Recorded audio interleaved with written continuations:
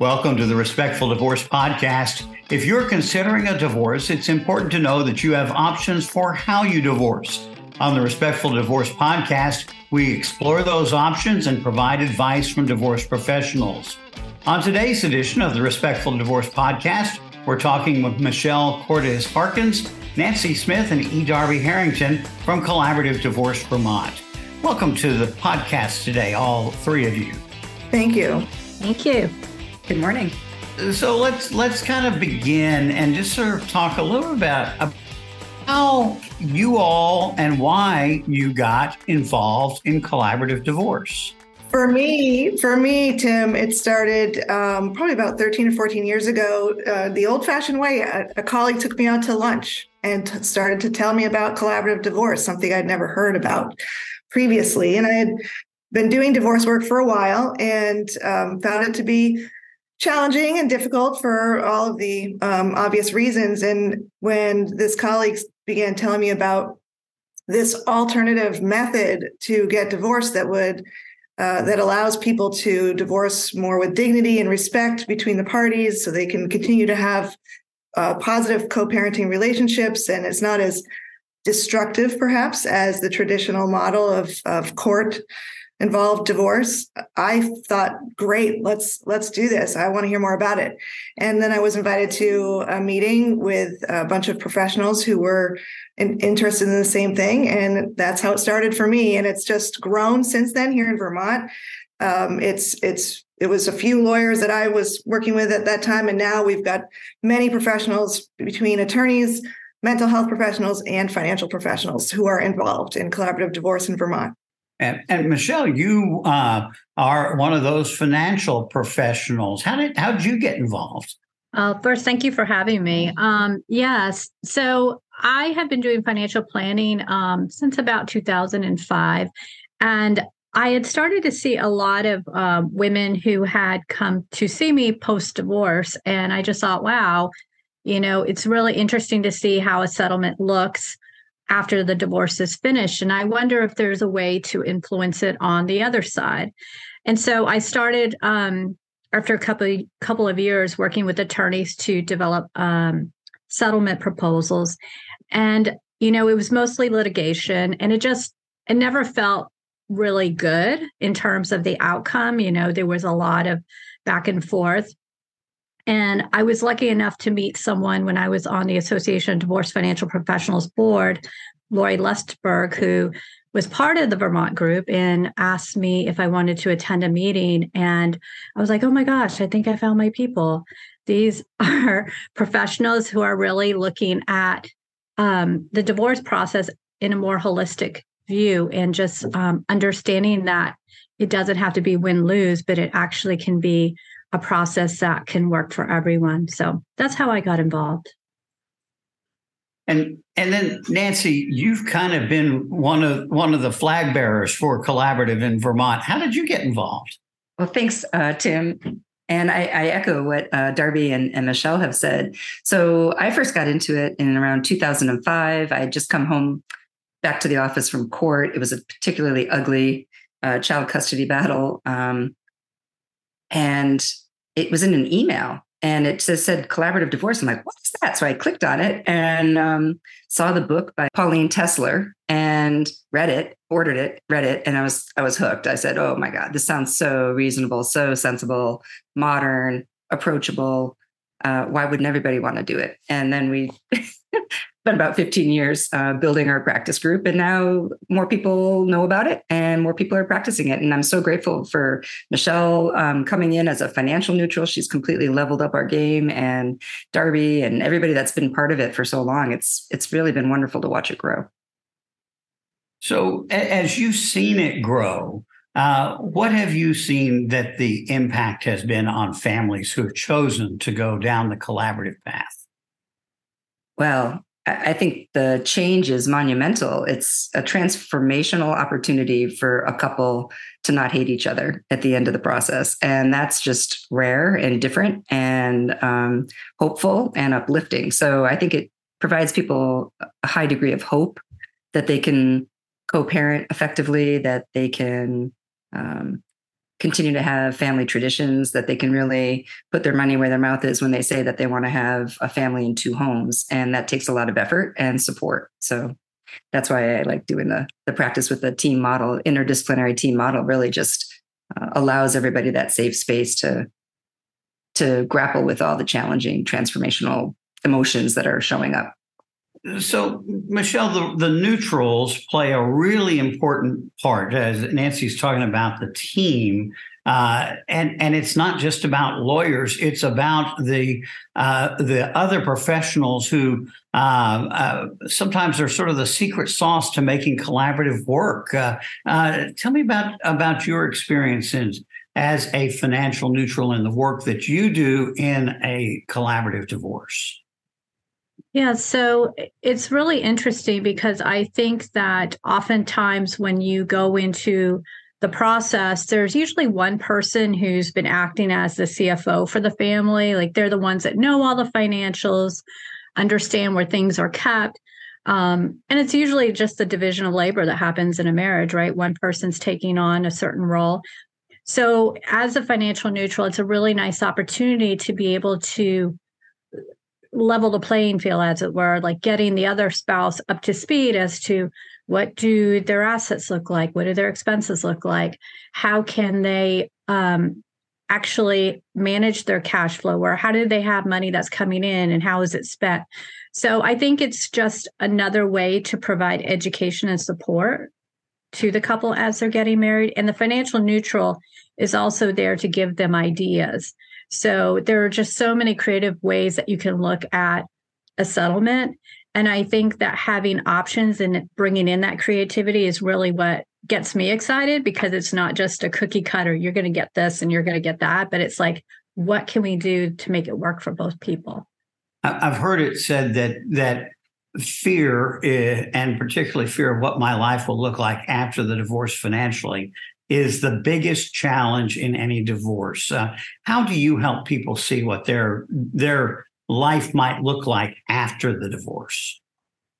Yeah, so I'm really, as Darby and Nanci know, very cash flow basis oriented. So I like seeing what income they have coming in, helping them do projections, like saying, if you were to get this settlement or if things were to be divided in this way, how does that impact you not just today, but let's look at it 5 years down the road. Let's look at it when you're getting close to retirement, because I think those are the pieces that are often unclear. Even for a regular person, they're unclear. But when you're going through such a big financial shift, I think it's really important to kind of play out what that might look like. Is this enough for you? Will you be able to save? Will you be able to maintain your lifestyle? So it's a pretty in-depth exercise, but I think it gives individuals some sense of security in saying, okay, I'm not going to end up with absolutely nothing. There are going to be some variables there, but I think I'm going to be okay. Yeah.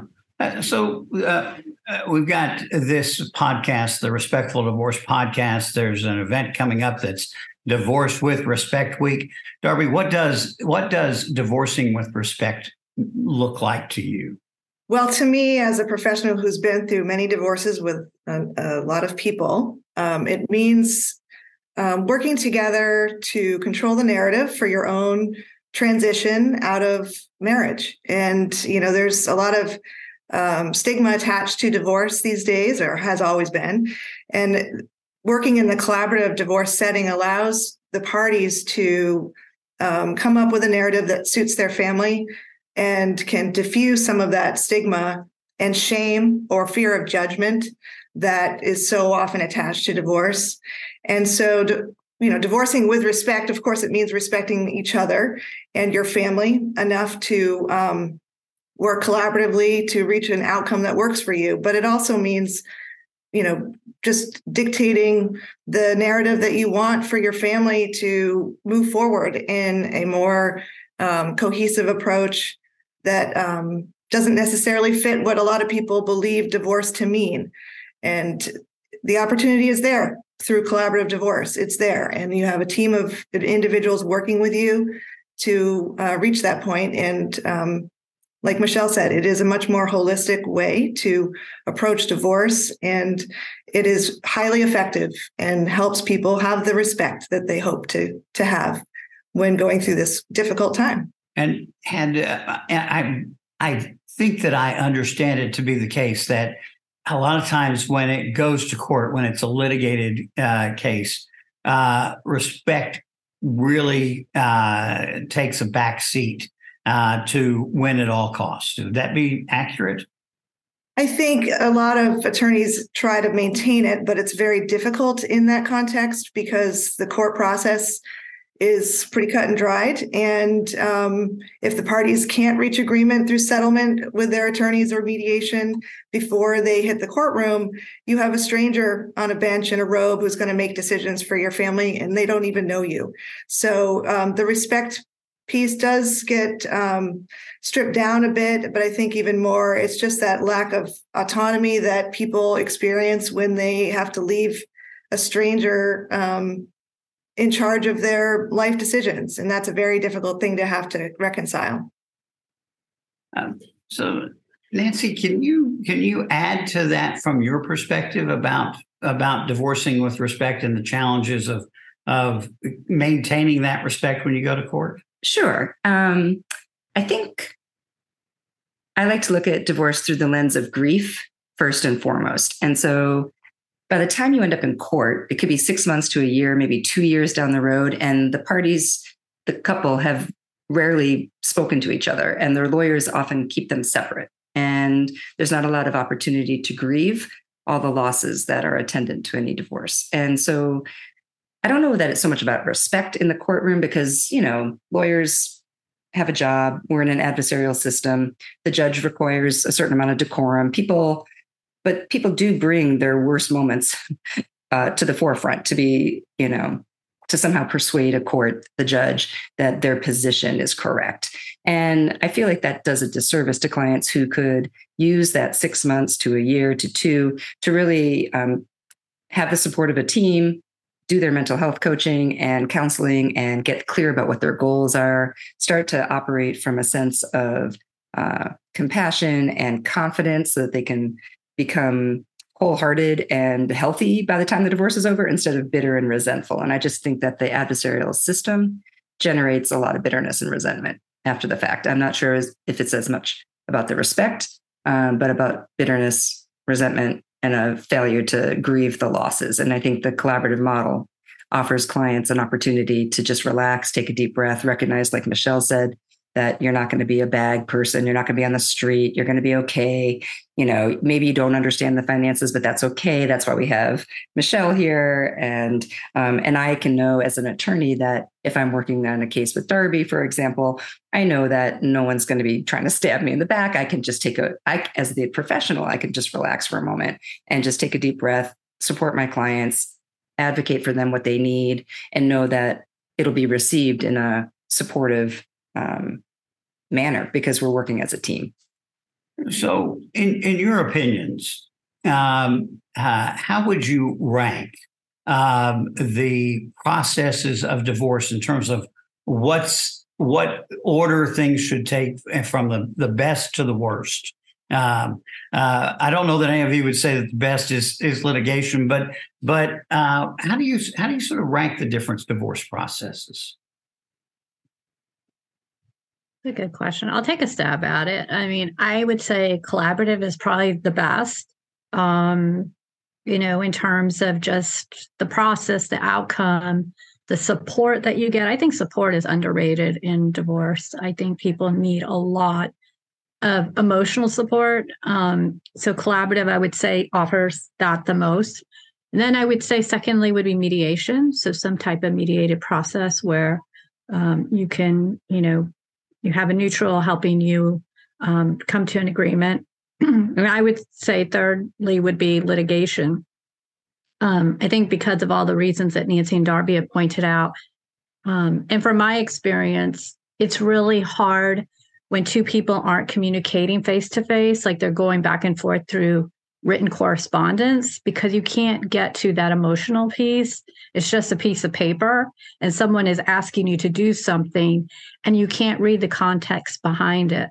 So for me, anything that involves two people talking together as they're going through the process is probably the ideal. Yeah. Darby, Nanci, any thoughts on that? Well, I think conceptually speaking, from a large scale, I completely agree with Michelle that collaborative is by far the best method for people to get divorced. And then mediation, of course, with a neutral who's trying to facilitate settlement is another good option. And traditional divorce through the court process, through litigation, would be my last option. However, I think not everyone can fit into each one of those processes. So it really depends on the divorcing couple. It depends on the circumstances when determining which method is best for them, because circumstances can sometimes dictate that litigation is necessary or that collaborative may not be the best fit for them. It really depends. And that's a judgment call, I think, for attorneys to make most of the time, but also perhaps mental health professionals being involved in making that decision is a good idea. Above all else, I think the most important thing is for two parties to be willing to cooperate with one another to reach settlement, whether you're in collaborative or mediation or even litigation. If you have two parties who are committed to trying to work things out and find an outcome that's customized for them, best for them, then that's the best way to go. Yeah. Nanci, anything from your perspective on that? No, I think my colleagues nailed it. I agree with Darby. Each case has to be individually assessed. And I think I agree. The highlights are you attending to your emotional landscape? Are you getting the support that you need? Do you understand the finances? Are you going to need a coach? How are you doing how's your mental health? Because we all know that some person who's finally asked for the divorce has probably been thinking about it for about a year or so before they finally get the courage to tell their spouse. And then the other spouse is like, what are you talking about? Like, where is this coming from? And so they're often shocked. And so you need time to process how is your life going to evolve. And choosing your divorce option is really the first step. And it's also a real gift that you could give to your spouse if it turns out that you can actually have enough personal insight and resources to pull yourselves together, to come to the table, to recognize that you need support, that you need help communicating, that trust maybe has broken down, that you need some accountability. And you're not in a rush, and you can just take a deep breath and know that everything will be done correctly and kindly. And that's a real gift, I think, that you can give to your spouse if you're thinking about getting divorced. And so if someone is interested in contacting each of you for some additional conversation about their needs, what's the best way to reach you? Well, our group has a website called collaborativedivorcevermont.com, and that's spelled out collaborativedivorcevermont.com, which has all of the professionals in our region who are involved in collaborative practice and are trained, experienced professionals, whether attorneys, financial neutrals, or mental health professionals. So that's a good place to find us. There's also the IACP, the International Academy of Collaborative Professionals, is also a place for people to find a ton of good resources and links to find folks in their area who are collaboratively trained professionals. Yeah. And we'll put that information in the show notes as well, so that there are opportunities for people to learn more about collaborative divorce. We appreciate you all joining us today on the Respectful Divorce Podcast. Thank you so much, Tim. Thanks for having us. Thank you, Tim. This reminder that Divorce with Respect Week is March 6th through 10th. For more information, go to divorcewithrespectweek.com, where you can schedule to talk with a divorce professional in your area. This is Tim Crouch reminding you that collaborative divorce is a better way to untie the knot.